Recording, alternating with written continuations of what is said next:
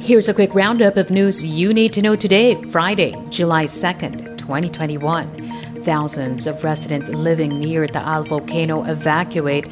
That's after the volcano spewed a kilometer-high phreatomagmatic plume Thursday. Alert Level 3 remains hoisted over Taal.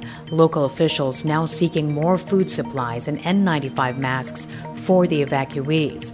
The governor of Batangas also requesting for more COVID-19 test kits. That's to help prevent any coronavirus outbreak in the evacuation centers. President Rodrigo Duterte declares himself a candidate for the vice presidency next year. Prior to his announcement Thursday, the president indicated he would consider running for VP to ensure the implementation of some of his administration's projects. Duterte, however, reiterates he will give way to House Majority Leader Martin Romualdez should he decide to join the vice presidential race. President Duterte insists on keeping Francisco Duque III as his health secretary. That's despite Senator Manny Pacquiao's claims of corruption in the health department.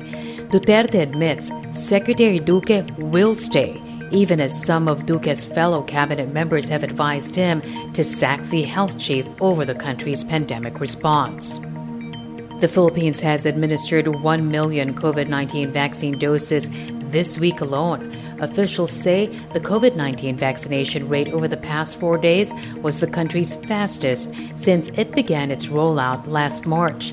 The total number of vaccine doses administered in the country now stands at 11 million. Officials, however, admit vaccine supply remains limited. And that's your latest news alert. For more stories, go to news.abs-cbn.com and iwanttfc.tv.